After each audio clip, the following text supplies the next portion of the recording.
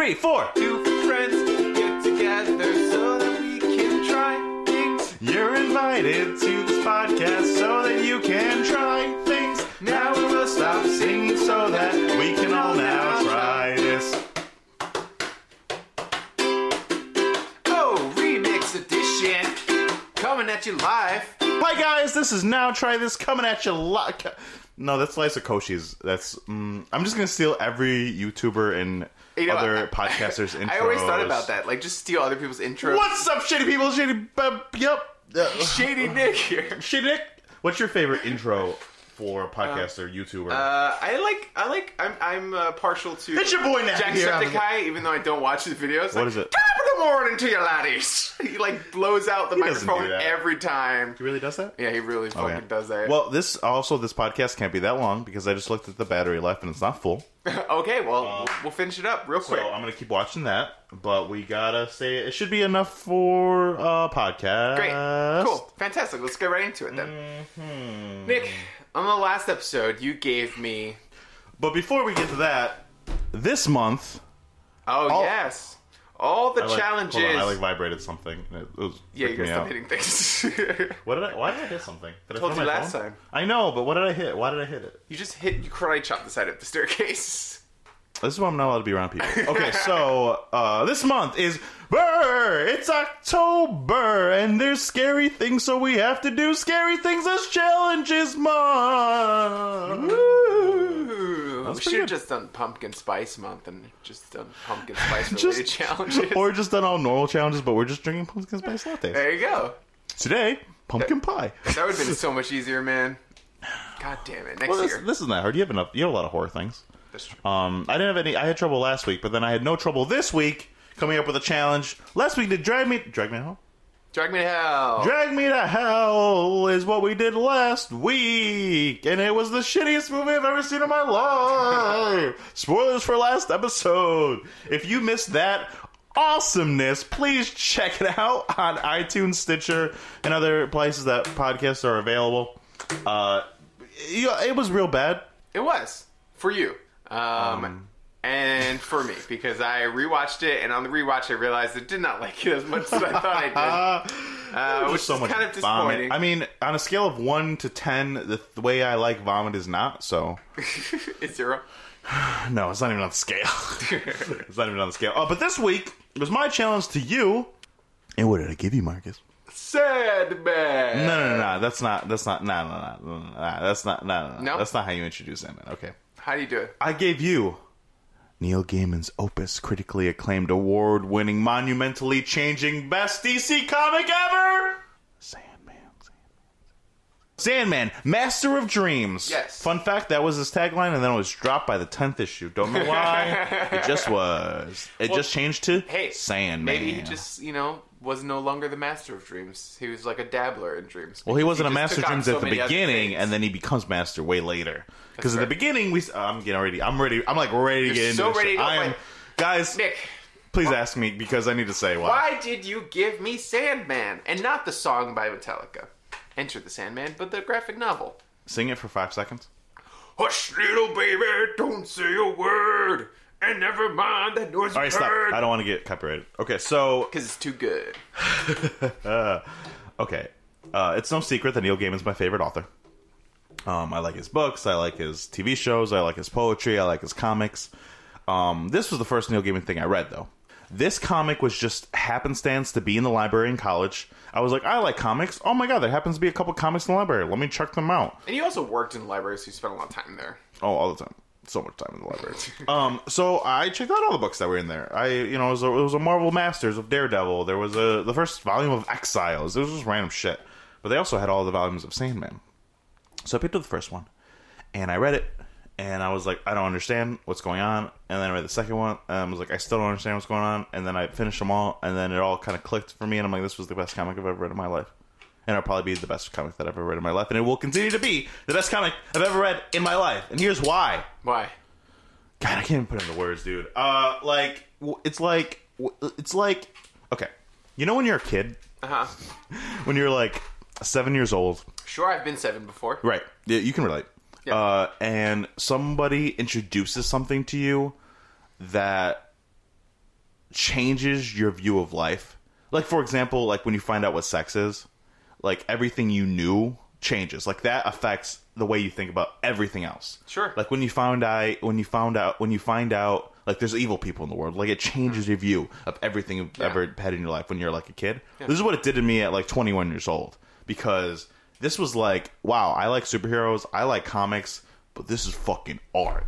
Like this is poetry and like the bleed. Like I mentioned it during our Ocean at the End of the Lane podcast. Yeah, I thought you said Ocean's 11, and I was like, we didn't do that. Ocean's, oh, that's nice, bitch.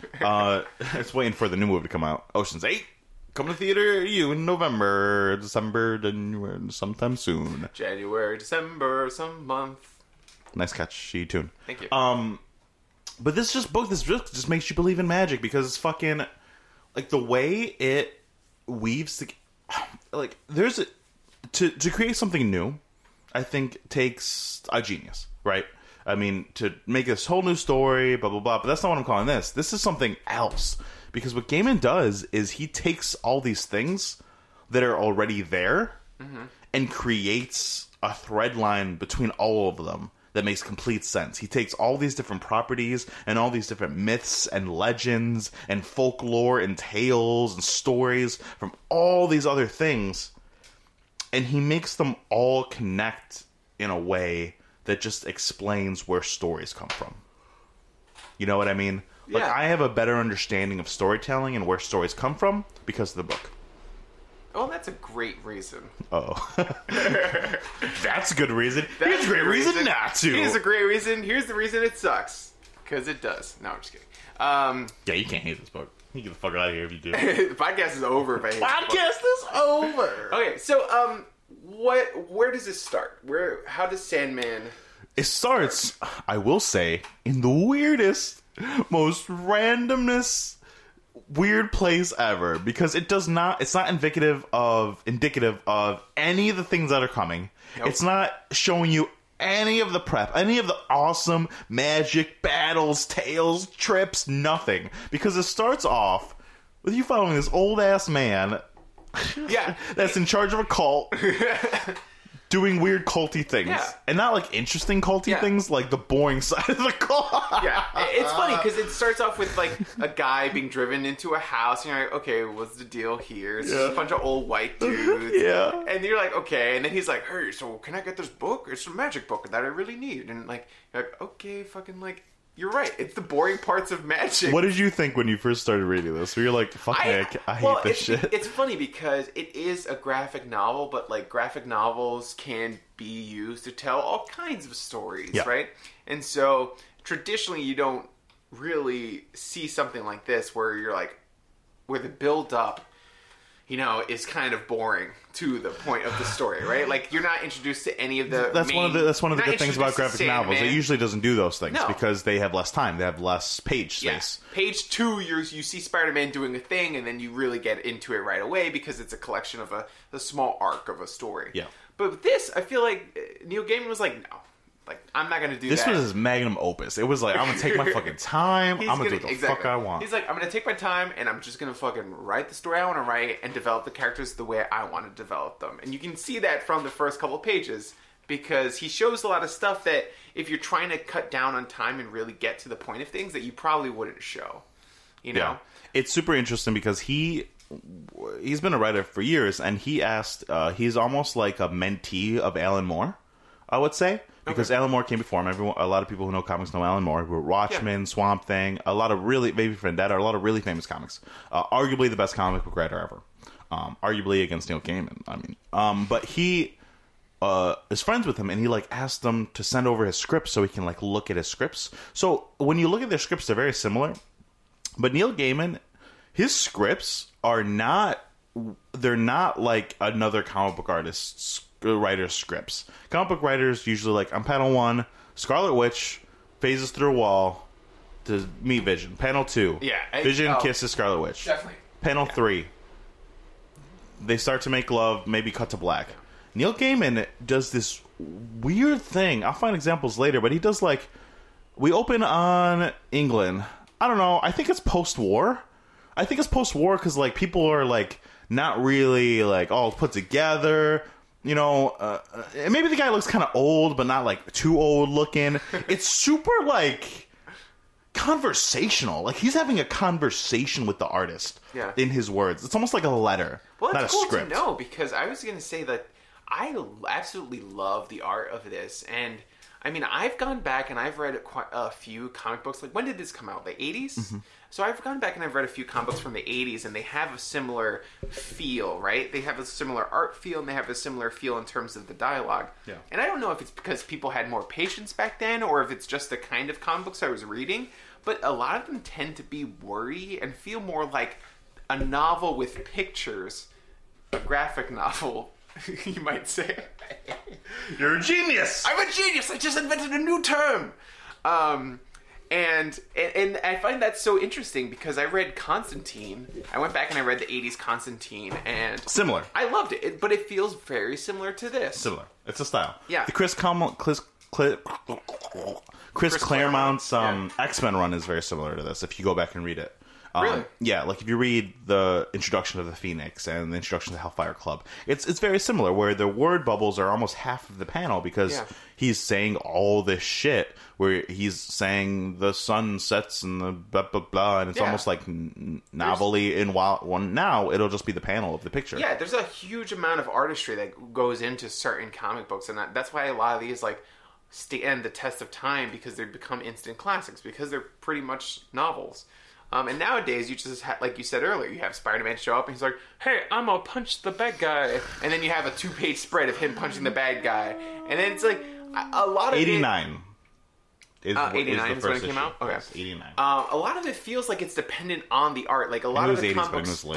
I know comics are like both a visual medium and also like you're reading them, so like you have to see the art, and the art is very important. But sometimes it just feels like the comics are too dependent on the artist, and I feel like the artist is the one who's doing all the storytelling, and the writer's not doing much of the storytelling. It's super interesting if you read the scripts for any of modern day, because some people like Brian Bendis, I've read some of his scripts, and his scripts are super detailed, like to the point where he's telling the artist almost what to do. And the page might not have any words on it, but you know the writer had so much to do with it. And then there's some other ones where it's like Spider-Man kicks the thing. Yeah. And then it's a big double-page spread of Spider-Man kicking the thing. And it's like, well, this was all the artist. He decided how he kicked them, the expressions, the background. Yeah. And the work between a writer and the artist it's sort of like a dance. And I feel like hearing you say that about Neil Gaiman's writing to the artist, I feel like I felt that come across. Like I felt like there was a good balance of the art telling stories and Neil Gaiman telling the story too, and they working together to tell the story of Sandman. It's definitely a complete thing. Yeah, you know.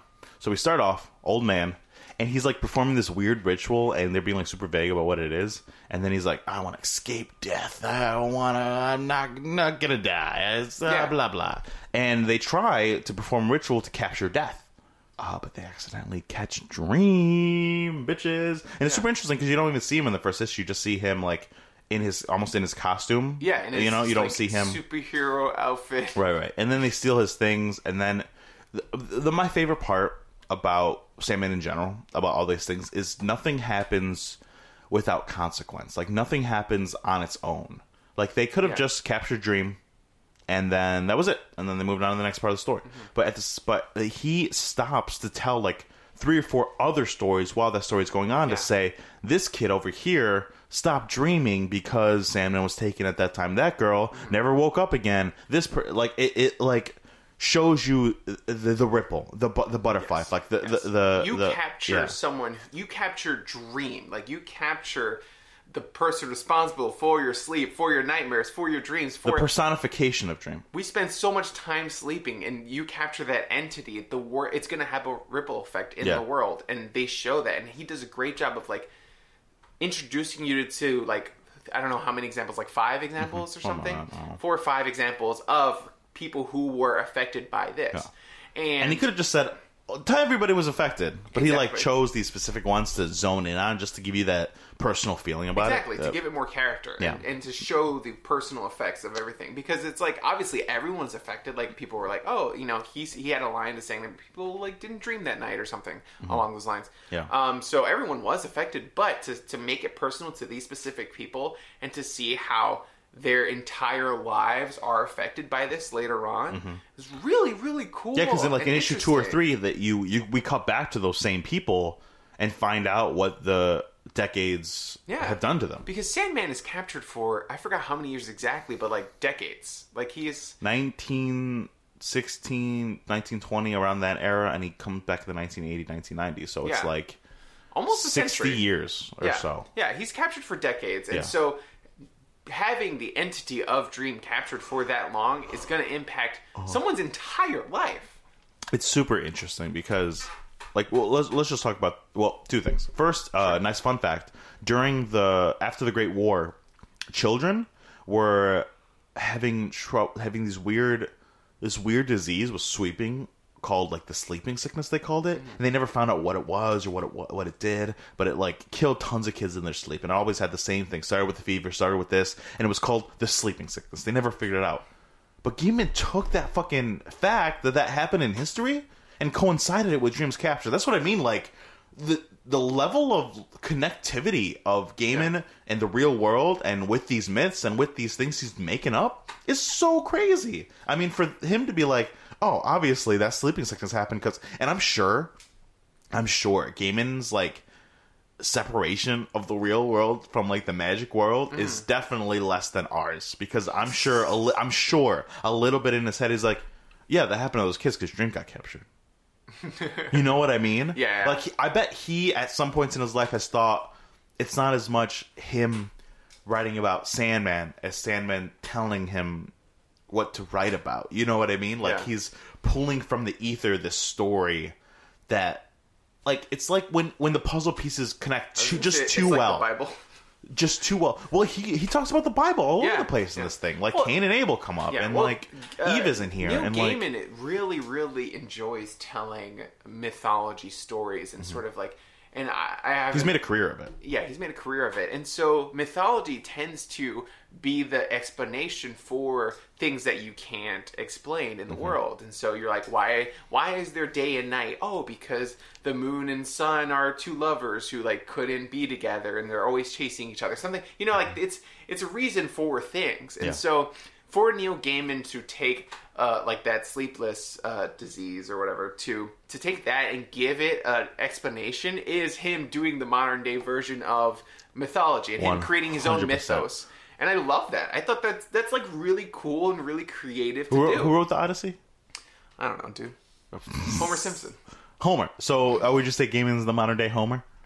Yeah, sure. Hell yeah, Gaiman. Pew, pew, pew. Okay, so but I want to talk about before we go on with the story about Dream and the Endless, because this idea of the Endless is probably the thing that I gravitate the most towards in this story, because it almost makes me feel like it's, again, that thing where it's like almost magic is real, because it's just, they're not like real, but they are. Like they explain it later in volumes and volumes. They explain it where it's like there's 7 brothers and sisters, right? Yep. And they're the Endless. As soon as time started, destiny was born. As soon as something was able to die, death was born. As soon as one of those things that could die was able to think and feel and dream was born. As soon as one of those things was able to have a desire was born. Despair was born. Destruction was born. Delight was born. And it like, and it also comes into like which ones are older, which one is, and they explain themselves to as they will be there all the way up until there's no one left to dream. Destiny will be there to write the last chapter, the last line in his book at the end of time, and then death will take him, and then death will take herself, and then they will be done. They are the Endless. They are there from the beginning to the end. They're like the bookends of the story that is life. Mm-hmm. It's so interesting to me. What do you think of this idea like, obviously death being personified isn't a new idea, but taking the idea of death being personified and everything else that is essential to life and being personified, what do you think of, like, that? Like, the concept of these 7 brothers and sisters, the endless. I think that when you try to create gods in your story, it's... He made up gods. Yeah. He made up gods. 100%. And normally you run into problems because when you want to tell a story, you create gods, but then they're all powerful and they created life and they did all this stuff. And so there's no...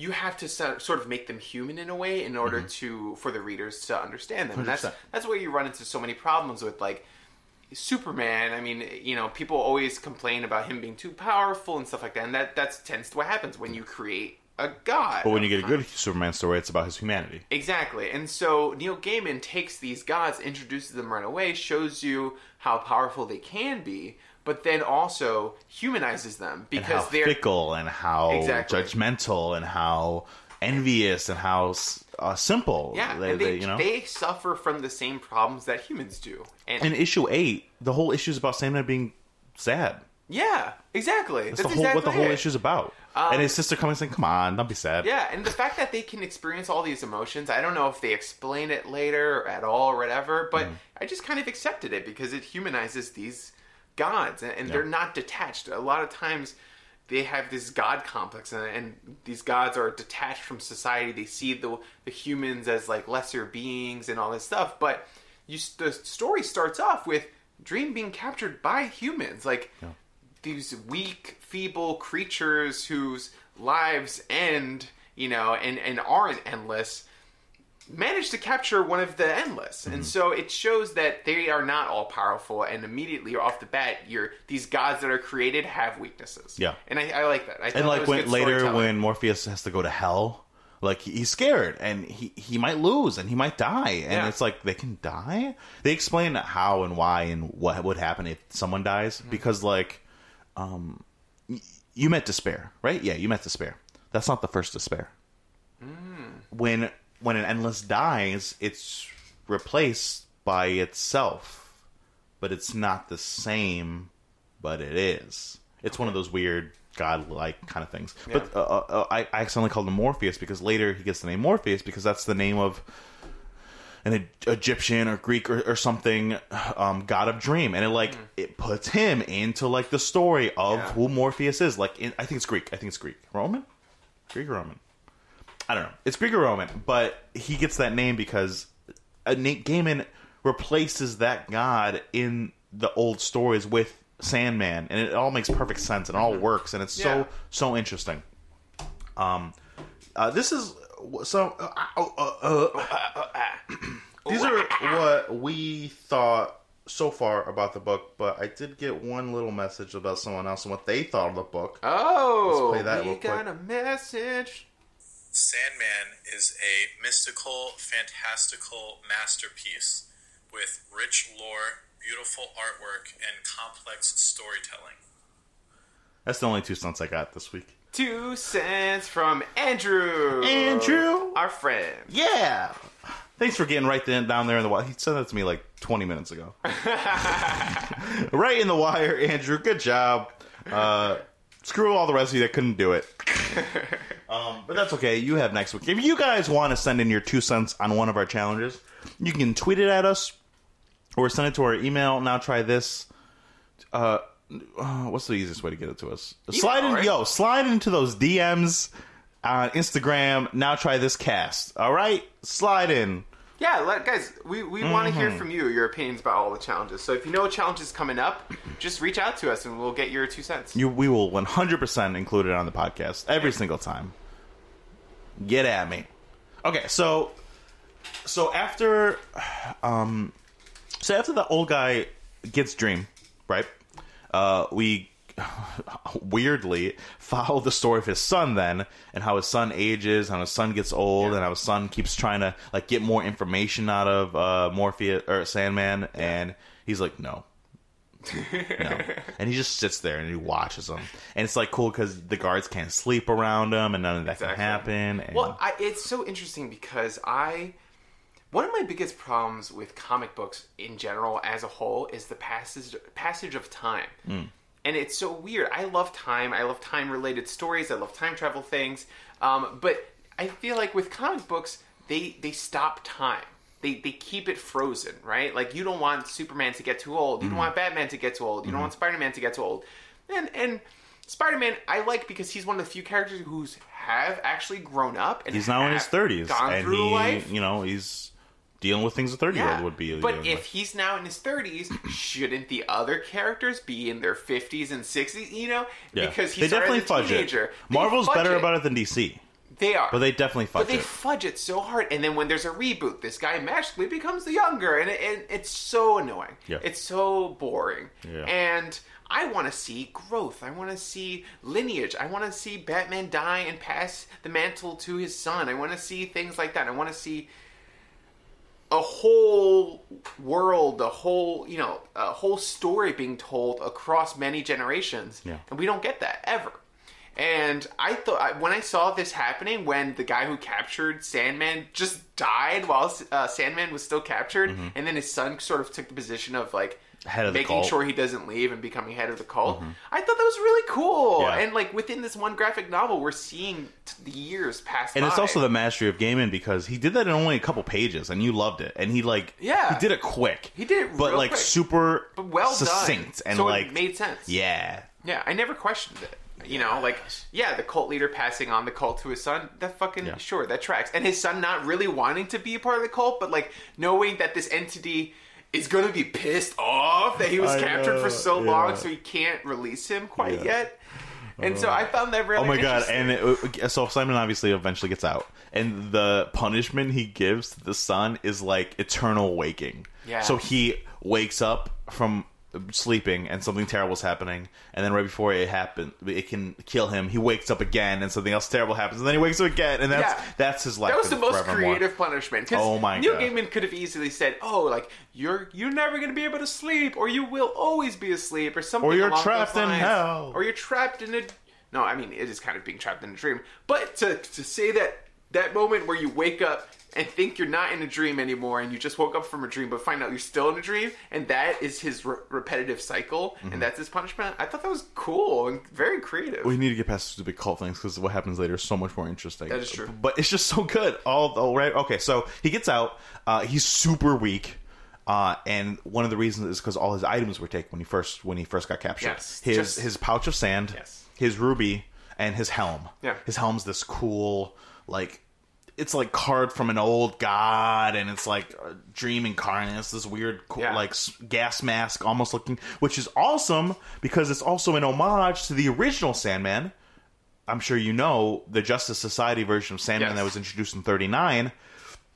The way this comic came to be was Gaiman just was starting to gain notoriety in short stories and books and interviews and things like that. And then he wrote Black Orchid. That was his first work for DC, I think, and people loved it. And he's like, Gaiman, what do you want to do next? And I was like, oh, we've been thinking about bringing Sandman back. You got, like, a pitch about that? And then he was like, no. And then he went home and thought about it. And he was like, wait a second. And it, like, all clicked, like, about the Endless. And he's like, I do have an idea. And they were like, yeah, do that. And that's where it came from. So it's inspired by Wesley Todd's The Old Sandman. And it's cool. Also really great because he explains way later that character shows up. He explains that he met Sandman, where he got the idea, how it all like cool. syncs up. Yeah, it's so cool because they show him. They show the Sandman in the first volume. of the just series. for like a hot panel second. or something. Yeah. And I was like, oh, I wonder if this is going to pay off. Because, and I wondered if it was going to pay off because so far, Neil Gaiman, everything that he sets up pays off. Everything in some pays way. off. Like, everything has a purpose. And it's hard because when you tell a lot of stories, it's hard to remember every single detail and make everything pay off, right? Like, you can set up a character and then forget that character exists. It happens in movies, TV shows, comic books. It happens the most because they change authors so much. Exactly. So, like, oh, I'm going to introduce this character, and obviously he's going to go crazy and kill everyone, and then I only have 6 issues, and the next guy's like, I don't care about that guy. Exactly. That's exactly what happens. And so, to have Neil Gaiman... But he's the only author of this for almost 100 issues, and it's just him. So he completes all of it. And that's good. Everything pays off. I want to see the payoffs, and it's great that he gets that done in this series. But I was going to say, it feels like when he loses all his items and has to go on an adventure to get them back, I was like, that's Video like game a video level game. one. Video game that level is like one. basic 100%. video games. That's every Metroid game. It's every ever. Samus game where you start off, you have all the weapons, Yeah. you learn how to use them, and then you lose them all, and then you gotta go find them. Yeah, you gotta go on a journey. And then It's that like, hey got me kids, thinking... Samus is so cool, right? And you're like, yeah. Well, now she's nothing. Exactly. No. And that got me thinking that I want to see like a Telltale game of Sandman or something. Like I would love to see some kind of adaptation written by Neil Gaiman of Sandman. Telltale. Wouldn't that be fucking cool? Dude, that would be the coolest. Yeah, that would be so amazing. cool. Okay, so then he goes on a quest to find these items, right? Well, first he goes back to the dreaming, and first he goes back to the dreaming and to find out. Super cool. Also, God, it's gonna take so fucking long to talk about. I gotta go quick because right when he shows up, it starts. That issue starts off with Cain and Abel. And you're like, Cain and Abel? Why? But he's pulling from old 50s and 60s comics because there used to be books called House of Mystery and House of Secrets that Cain and then Abel hosted. And he's explaining that, those stories happen. It was at the beginning of the dreaming. There are guard posts at each end of the dreaming. And they tell so many stories. It was like Tales from the Crypt kind of stories. Yeah. And it was like, those stories are coming from the dreaming. And that's why these houses in Cain and Abel are at the beginning of the dreaming. And it's like, it all syncs up. Wow, Like I didn't in the even know history, that. that's what I'm saying. Like the mythology crazy. of the world and real things. House and of Mystery was a DC, DC story, right? and House of Secret. They were anthologies like Creepshow and Tales from the Crypt. Yeah. And Cain and Abel hosted them, and that's where Cain and Abel are from, and that's why they're in the dreaming. They're characters. I in the was story wondering now. about that. I was like, Cain and Abel from the Bible? Like, Yeah, what are they 100% Cain and doing Abel. here? I love fucking Cain and Abel. They're so like, he's like, open the box. Oh, what's in the box? Open the box. And he's like, which one kills Cain? Cain kills Abel. Yeah. So Abel's this little whiny, like, I don't want to die. Cain's like, you're a fucking bitch. I'm gonna fucking kill you. You're gonna kill you so fucking bad. And they continue that throughout every time they show up. Yeah. Cain's killing Abel. That's so over weird. and over and over again. Over and over and over Yeah. again. Over and over and over again. It's so funny. It's so interesting. Such a good way to explain stories and mythology. And the whole book is about two things, I'd say.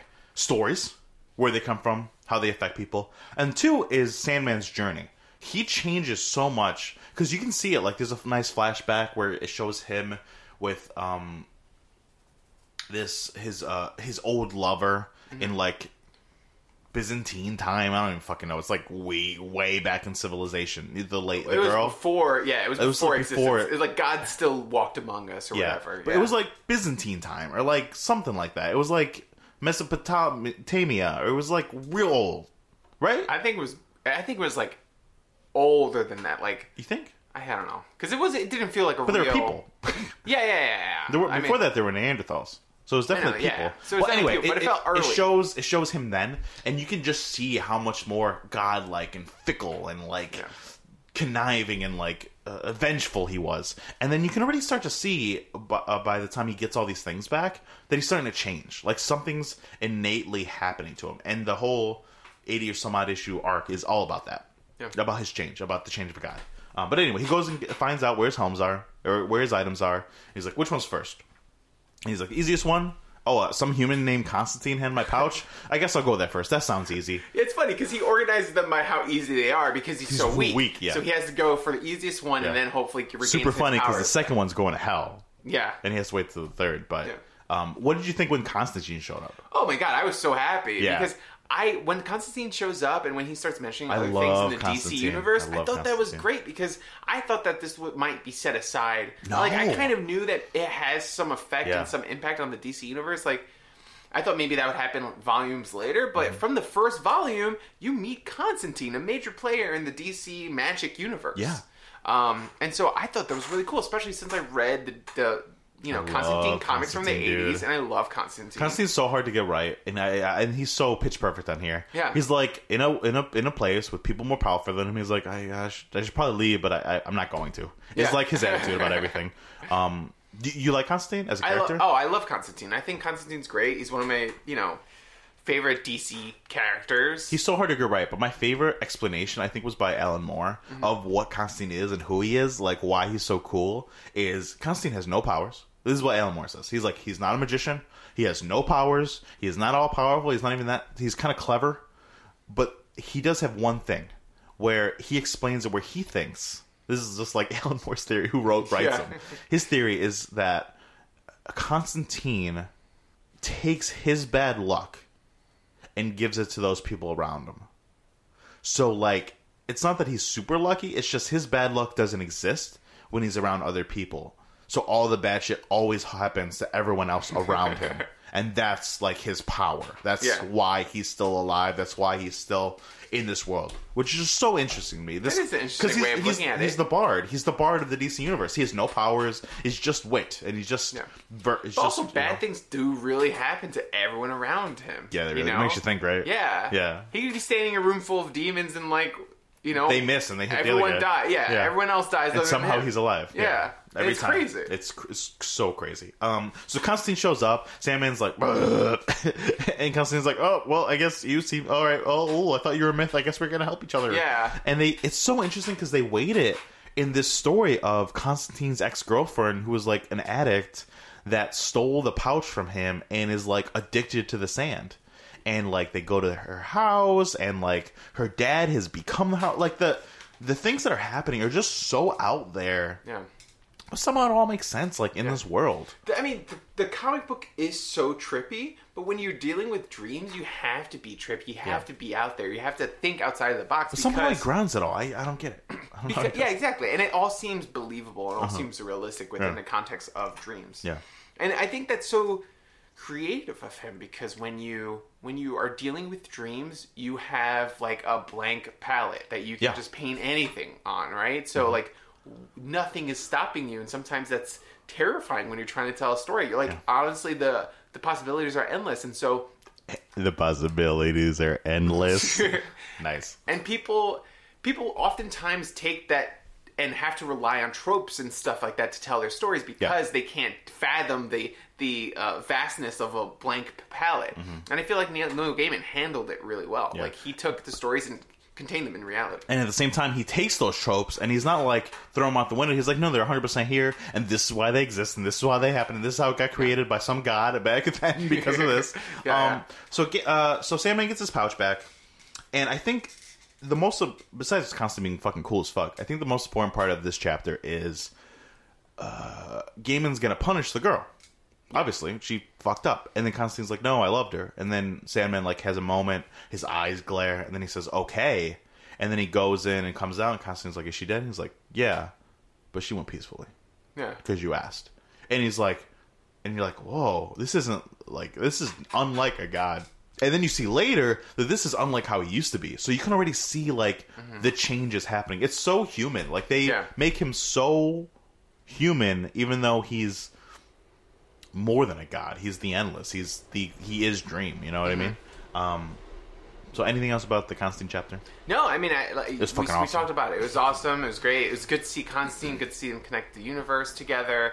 And I mean, fucking Constantine's great. Great, because the next chapter might be is one of my favorites of the whole book ever. I love this next chapter. So he finds out his helm is in hell. A demon has it.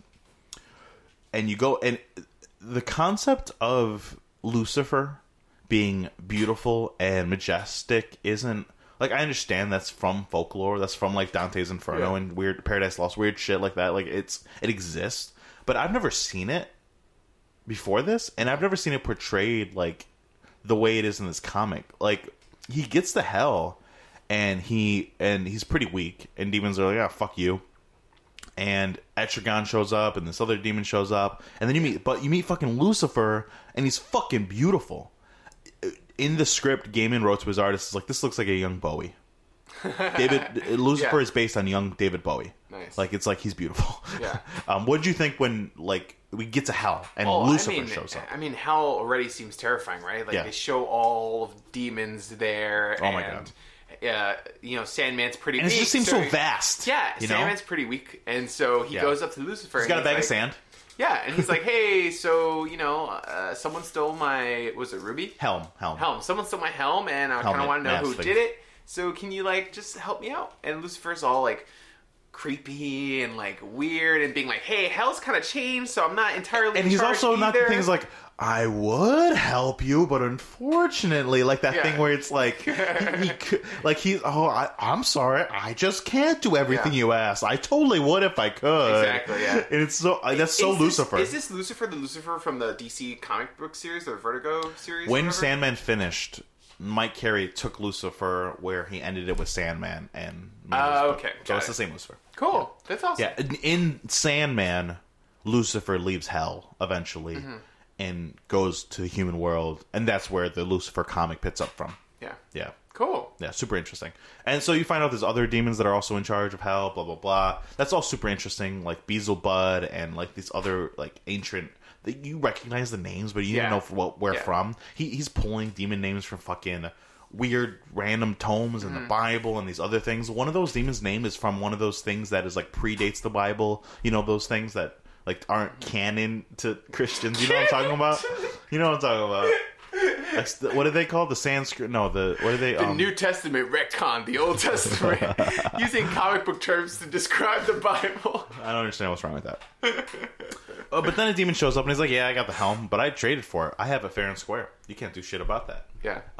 And then he's like, "I challenge you to a game. It's the only thing that seems fair." And everyone's like, "Yeah, that seems fair." And it changes hell to like a nightclub and.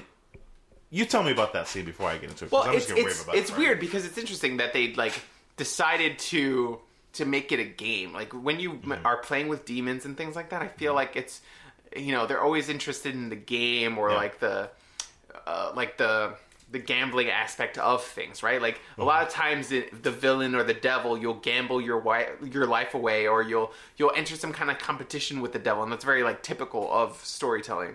And so for Sandman to challenge a demon to a game, it seems like typical, but it's not a usual game. They're doing this weird like slam poetry thing in a jazz club where they take turns going back and forth, and it's very poetic. I am a snake, poisonous and ever venomous. Yeah, and I am the horse stomping on the venomous snake with his hooves of power. And it's a weird game that no one's ever played in real life, and so. But they established it. Yeah, they established that it's like an ancient game, and they established the rules fairly quickly. So within the first 2 rounds or so, you understand the rules and you understand how it works. You understand mechanics, and then you start to pull for Sandman. The moment when his inner monologue is going, he's like, I understand how he's playing this game. I know what to do. I gotta go in the defensive. And he's like talking about and it's still like talking poetry. He's like, I am the spider, 8-legged and fearful-minded and blah, blah, blah. And then when he's like, I am anthrax. I destroy it. And then it's like, oh shit, what's Sandman gonna do? Yeah. And Sandman says, I am all life. I am everything. I am the planet. I am the world. And then he says, I am anti-life. I am the destruction. I am nothing. And then he's like, I am the birth of the world. And he's like, I am the end of the world. And then you're like, what's gonna happen? Yeah. And then it looks at everyone and everyone's like, what's Sandman gonna say? What's Sandman gonna say? And Sandman just says, I am hope. My mind was blown so fucking hard the first time I read it. And I was like, oh my god, he got pwned! Oh shit! I was so into it because I was like, oh my god. It was so poetic. And it was the back and forth was yeah. almost like a fucking sports match where it was just fucking intense. And then he wins with I Am Hope. That was really cool. So fucking poetic. Because despite the world being destroyed, the Endless still exists, right? Or just because Earth is destroyed or the universe or whatever, the Endless are still there. Hope, right? Yeah, and there's always hope. Yeah. You can't argue with that after what he said, and the guy was like, I don't say it fucking after that. Yeah. I am not hope. I am anti-hope. I am anti-hope. Blah, blah, blah, blah, blah. Okay. So he gets the helm, the demon gets destroyed. And then they try to stop Sandman. He's like, yeah, I got my helm. I'm trying to leave. Peace out, guys. Thanks for being cool. And then they're like, actually, no. No, you ain't fucking leaving. You are weak, and you are here in our helm. Look at all these fucking demons. Like, all the demons are there. All of them. Because they called them all to find out who had the helm. Mm-hmm. And then Sandman just is like, well, you could kill me. You could take me. But what's hell without dreams? What's hell without with the people's hope and the dreaming of heaven? Without the thought of heaven, the dreams of that, what threat does hell hold? and everything just seems silent, and all the demons like part ways, like the Red Just let him Sea, and walk he just through, walks, yeah. and I'm like, oh, he's so badass. Well, I love this too because I like things. The reason I like Constantine and so much, and I like comic books like that, is because you're defeating the enemy with like cleverness and just intelligence instead of just punching them in the face, you know, which is so not typical for comic books, and that's why I like reading those kinds of stories. I love more. it, and the whole comic is like that. I mean, he's obviously all powerful and has like he can make shit and blow shit up, and he's fucking magic and shit. But most of the time, it all fits it in the mythology, lore, storytelling aspect. So it's like, yes, he could just fucking blow you up, but he's going to use words and storytelling and weave a lie or say a riddle or something to get like out of everything. Yeah, it's so interesting. It's such cool storytelling. And the fact that Sandman's not powerful enough to just blast them all away or whatever, that makes much more compelling storytelling. Yeah. Well, it's also interesting because this thing it makes it sound like even at his strongest, like Lucifer might win. Yeah, like that's how powerful Lucifer is. Yeah. You know what I mean? Like that's super interesting. Like to make your gods that you created, that you explained are everything, not the most powerful. There's a chapter later where Sandman invites gods over for like dinner or some shit. It's like some, like a feast honoring somebody, and Thor shows up, Odin, Loki, they all show up. All of these gods show up, but they're all like, he explains it here, he's like, Lucifer is a monarch of his own kingdom, like he is. Like they're not, he didn't make his gods the most powerful. He's like, all gods are powerful in their own ways, and they all could fall, they could all die, they could all win. That, it's not set in stone, which is super interesting. Like that's not how it usually is. The gods you have are the powerful ones, Yeah, you make your gods the most powerful because you don't want them to be human. You want them to be better than human, You want to worship them. And that's so typical of normal god making, but Neil Gaiman's like, no, gods, they're kind of people too, in a way. They suffer from the same things we do. So up to this point, it's kind of scary. Like the book's kind of horror-y, has a horror vibe to it. But this next chapter was like, oh, this is a horror comedy. It's fucking scary because they introduced the Ruby thing, how he gets Dr. Destiny and he has to chase down the Ruby. Yeah. It's really creepy. Dr. Destiny, like, from the way he's strong, so terrifying. He looks like doesn't have skin.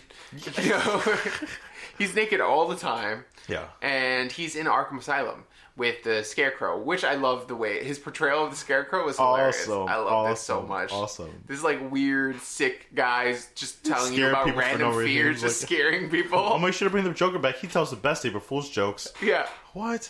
So interesting, though, because Dr. Destiny is an old Justice League villain that happened to do something with dreams, so he made it all make sense. Yeah. Like, it's so cool.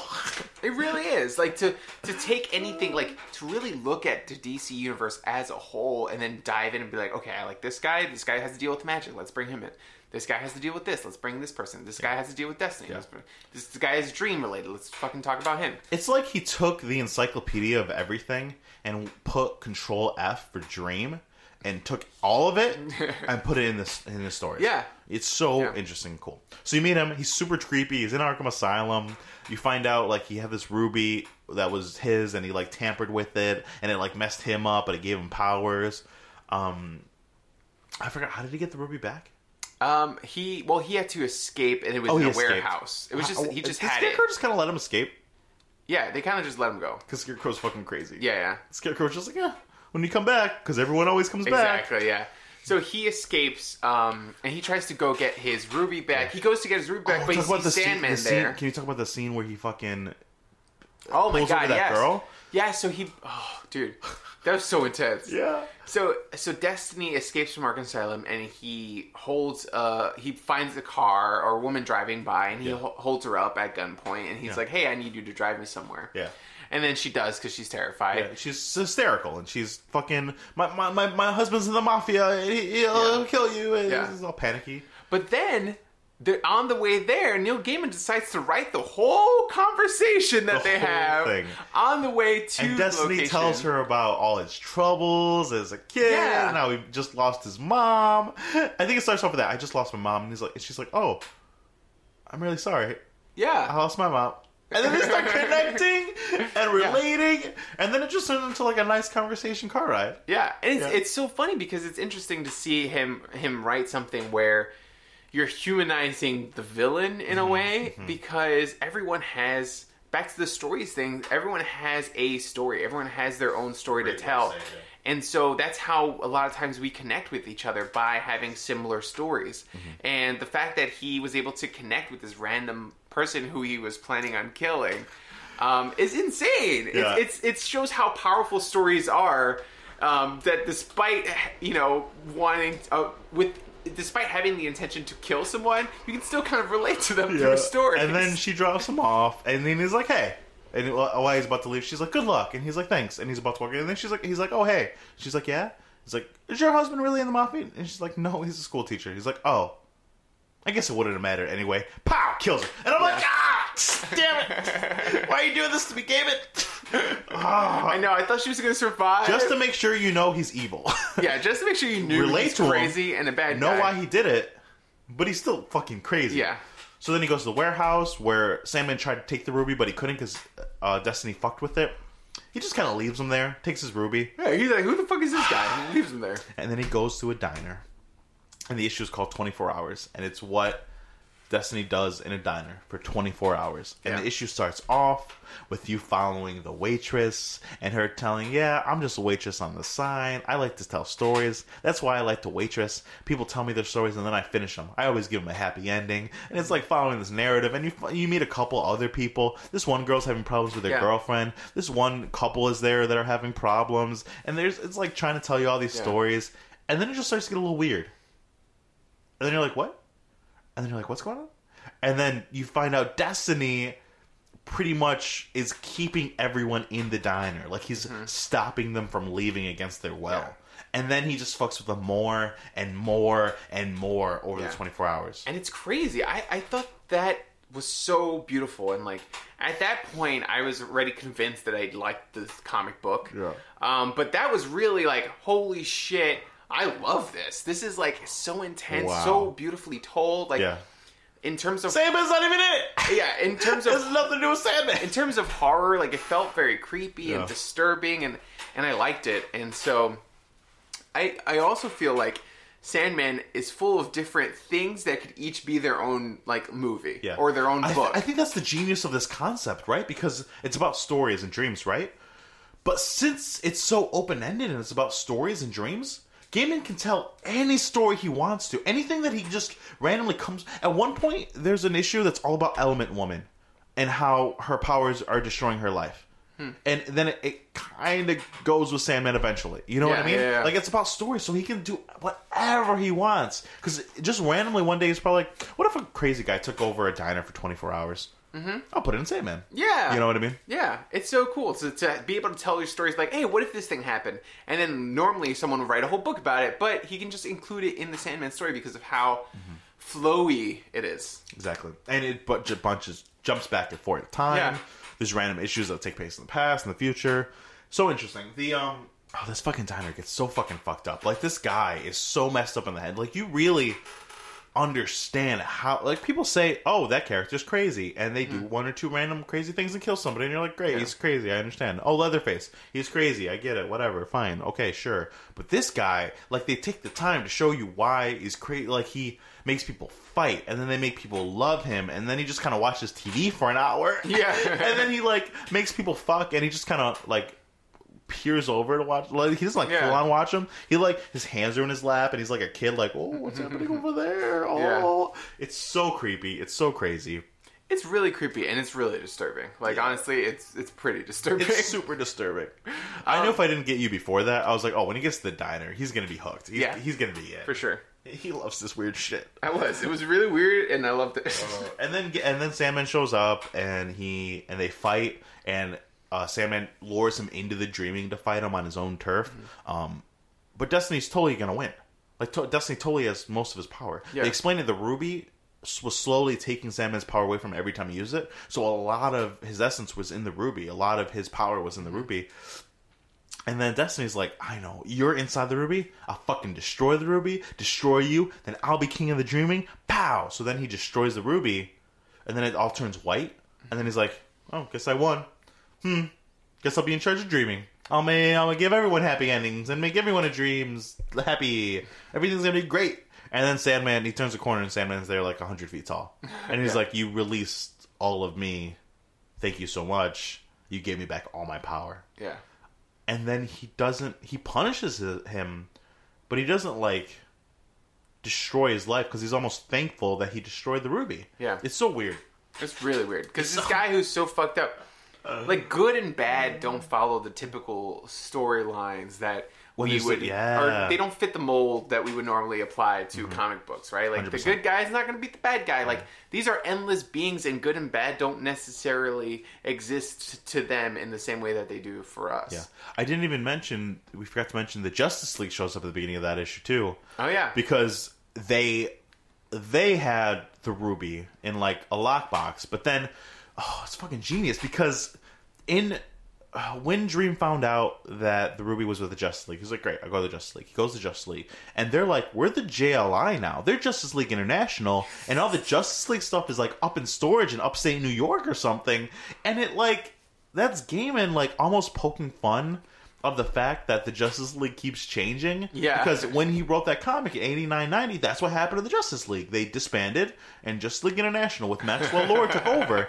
And it's, like, so set in stone in the DC universe with everything that was happening, but at the same time, having to do with everything he's doing, it's just so cool.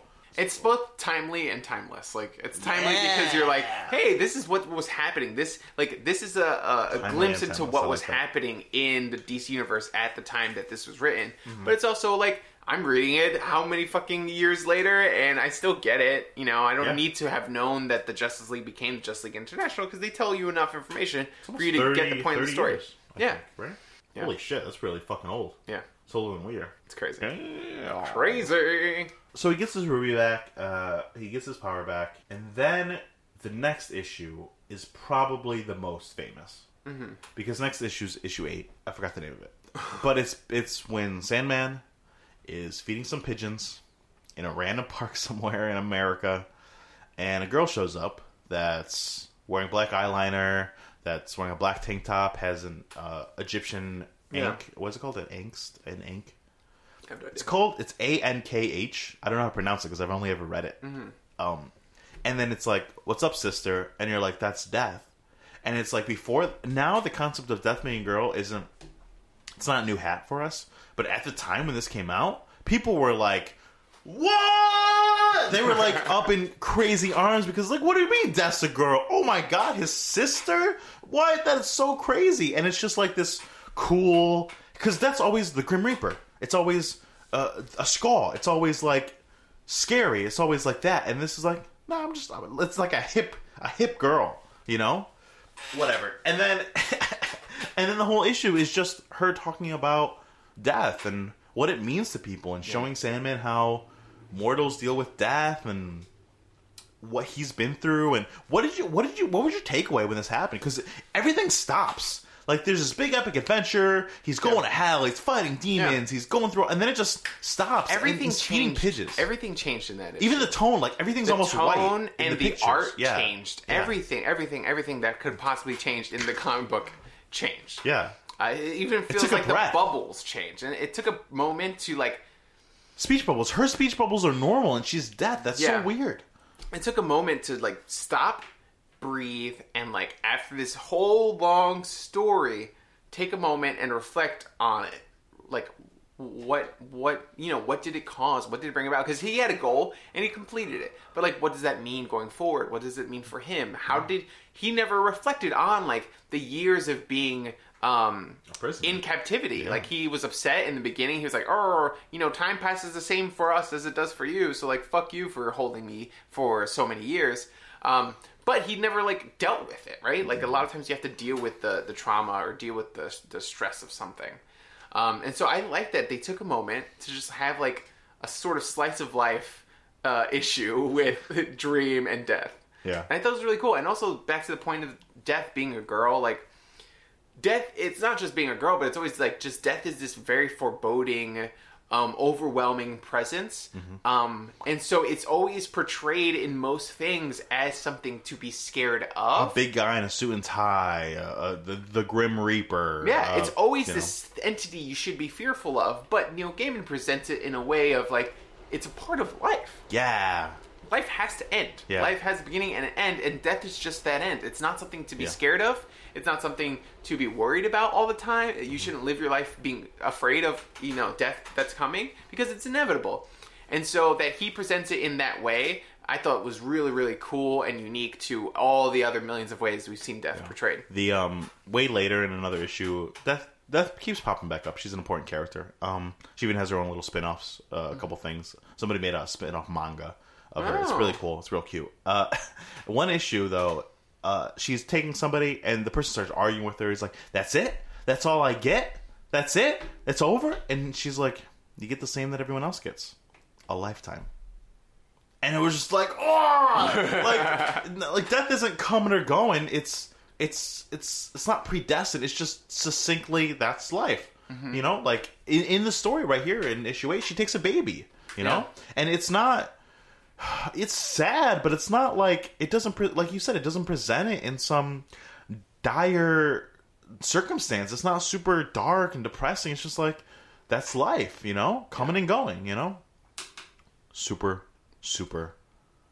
cool. Some people attribute this comic, I don't know if I agree 100%, but some people attribute the comic, at least for being involved with the goth era of people, like the way Sandman dresses and the way he is, and the way Death or definitely inspired Hot Topic. Yeah, 100%. That's what a lot of people say. I wasn't around in the time. I'm not.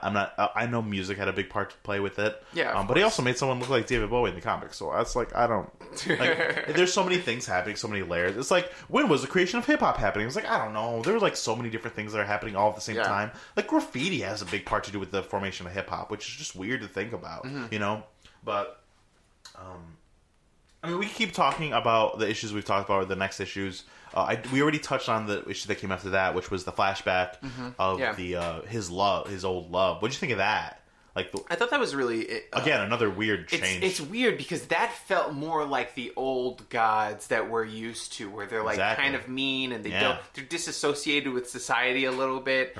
So that felt more typical of the standard gods that I've seen in stories before, and so. They're vengeful and like assholes, pretty much, right? And it's interesting to see that they're like, hey, this is young Sandman. He was an asshole, but now he's a cool guy. He's lived a life, He's had his human moments. Yeah. And so I thought that was pretty cool. Yeah. And then the issue after this is the beginning of The Doll's House, which is the next arc in Sandman. And some people don't like Preludes and Nocturnes, the first volume. And I can understand why. It's a little slow at the beginning. Yeah, it's a little convoluted. Yeah. It's introducing a lot of things. It kind of jumps around. It doesn't take its time at some points. I get it. But even the people that don't like the first one will say the second one's the masterpiece. Like it's The Doll's House, the way it handles things. In the next volume, you read the first issue at least. Yeah, it introduces this girl Rose, and and it's so interesting because she's the kid that one of the kids from the beginning who couldn't wake up has because someone raped her while she was sleeping, and she has a kid eventually that plays a big part in the next 80 issues. Like it's all connected. And then also in this you find out a couple of denizens of the Dreaming got out. One's called Glob, one's called something else, one's called like Fiddler or something, but then the really important one is the Corinthian. Yeah. And you didn't meet him yet, right? I did not meet him, but they showed a silhouette or something. Silhouette of him, and I've heard things. He's introduced. This next book has a convention for serial killers.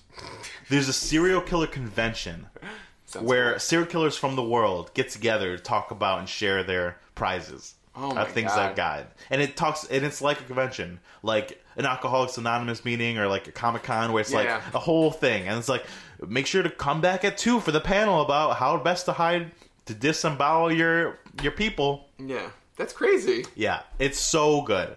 And Corinthian is so scary. Basically, they explain it like Sandman wanted to make...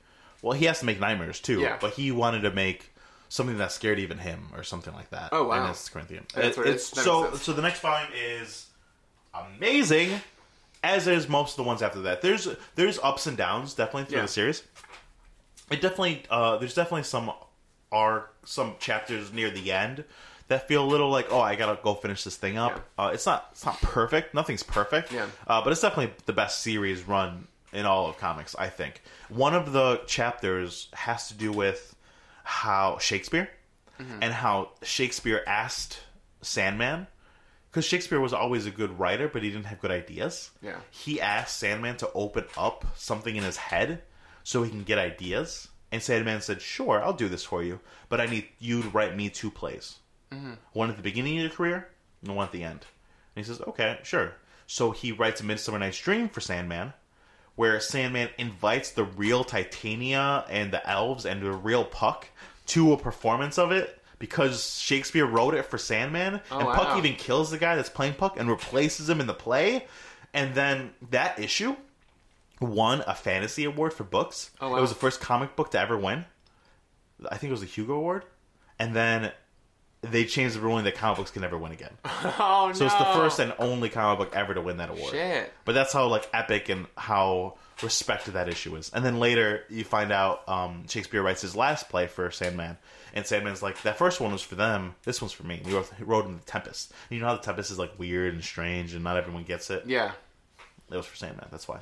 Cool. Yeah. I like that. Yeah, I can talk about what happens for hours, because there's so many cool things don't spoil it, man, because I like it. Yeah. I don't want to keep... I know I had to stop for the podcast so I can like review more of like what happened and go back and focus on what the challenge was.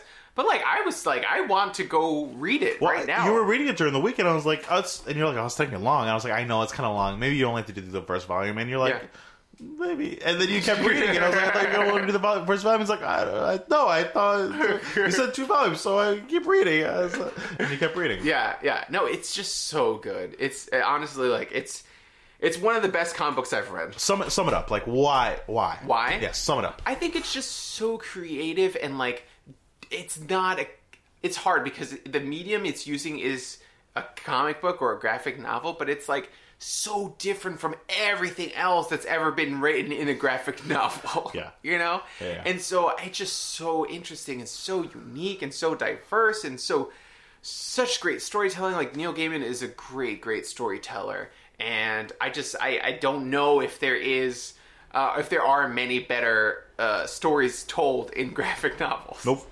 Some get close. I mean, some people argue that Sandman's the best. Some people argue Watchmen's the best. Some people argue Dark Knight Returns the best. Those are usually the 3. But it's always up there in the conversation, and I think it is deservedly so. Like, Sandman is one of the greatest graphic novels of all time.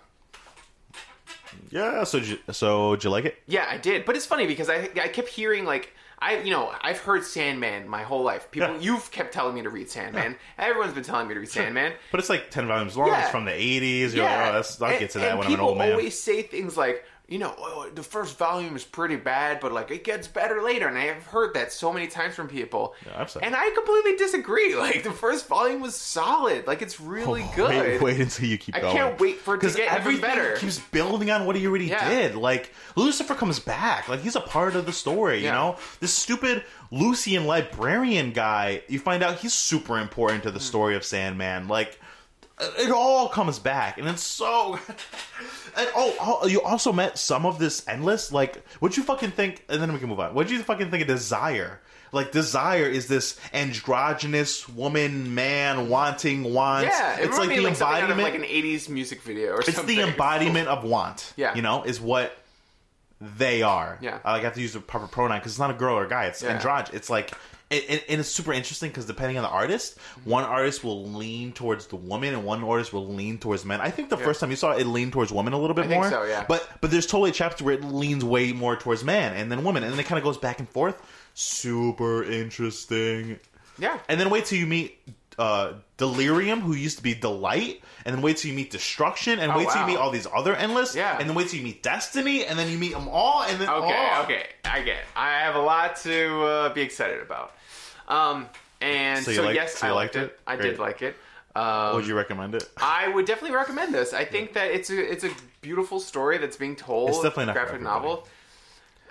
I guess some it's people, not for everyone. I feel like I just wouldn't trust some people with it, you know? Sure. Like, I don't want a dumb person to read this and be like, it wasn't that great, and I'd be like, you didn't fucking get it, and be mad at them. You know what I mean? It's hard because I know... Because there's a lot going on. I know sometimes when people like things, they tend to be like, you didn't get it, and that's why you didn't like it. And some people won't get this. Yeah. You know? There's a lot going on. Yeah.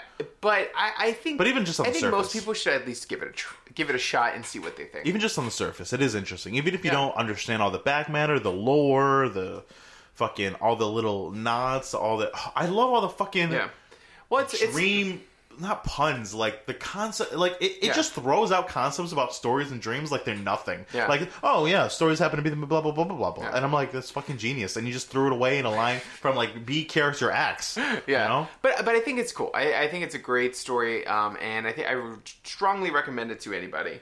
And will you continue to read it? Oh, definitely. I definitely will continue because I want to see more about the serial killer convention. You have to keep reading and more talking of the about endless. it, man. Yeah, I definitely will Because continue. I haven't been reading able to talk to anybody about it because I haven't found too many people who have really committed to reading it all. Yeah. Because it's a lot. It's a lot. It's a lot. It's 10 volumes and it takes long. Yeah. But it's totally It fucking took me worth like it. a while to read the first What a volume. ride. What Yeah. a fucking ride.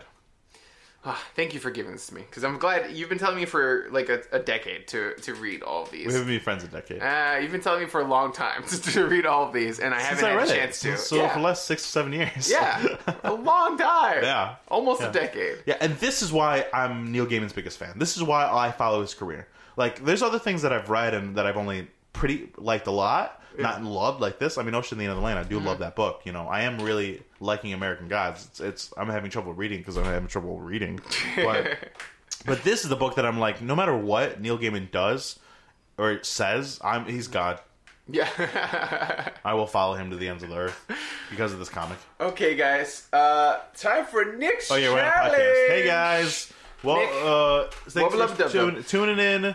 Nick. Now try this. Okay. This is the podcast for Okay, young Nick, lovers. I gotta give you a challenge before on the battery way. dies. No, it still has one bar. Okay, cool. He goes to 0 bars before it dies. And it hasn't. okay, I've been watching it. So this is the podcast for young lovers who need to find a way to reconnect. What else is this? Who else is this podcast for, Marcus? Podcast is for viewers like you. Great. This Sponsored podcast by PVG. Great. This podcast is also for people eating their morning cup of cereal and they forgot the milk, but they put water in there, and it's like, wow, this is good enough. That's who our podcast is for. Who else is This podcast for people who love tangents and love when two guys get alone in their basement, get real close, and start talking about things they love. Great. This podcast is also for all those people that have cats but don't really like them too much because they got the cat after they broke up with the girl and the girl left but didn't take the cat with them, and now they feel obliged to keep the cat forever, and now they happen to have a cat, and then they have to take care of all the veterinary bills, and every time they get the bill, they're like, I'll take care of this because it's a living thing, but they have a little more disdain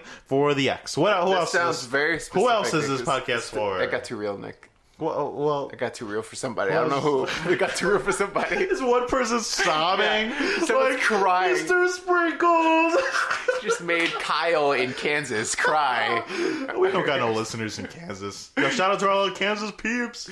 Okay, Nick. Tweet at us and now try this cast.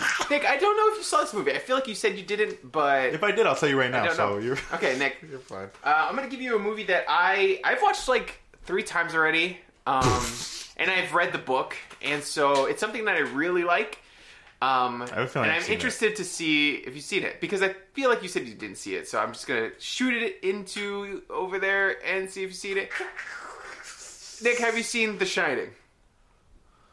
No, Really? no. Okay, that's why. Because I was like, I feel like you said you didn't see it, but like it's so famous that It's one of my you must have seen it at some point. it's one of my biggest holes in my knowledge because I should have seen it. Yeah, totally, 100%. I'm a cinephile. Yeah. It's a critically acclaimed, one of the scary blah blah blah blah blah. People say, and there's so many folklore about it that I know and I've heard. Like Yeah. the director tortured the girl to get a good performance out of her, and all these one thing like 27 times on a take, and Yeah, like all you totally know, yeah. I've never watched it. You have to watch it. It's not Halloween without some Stephen King. Can I borrow your VHS player? Because you bought it for me on VHS. I did. So, on a previous episode, I feel like you won a copy of I The sure Shining. did. It's full circle. You're the Neil Gaiman of our podcast. Totally.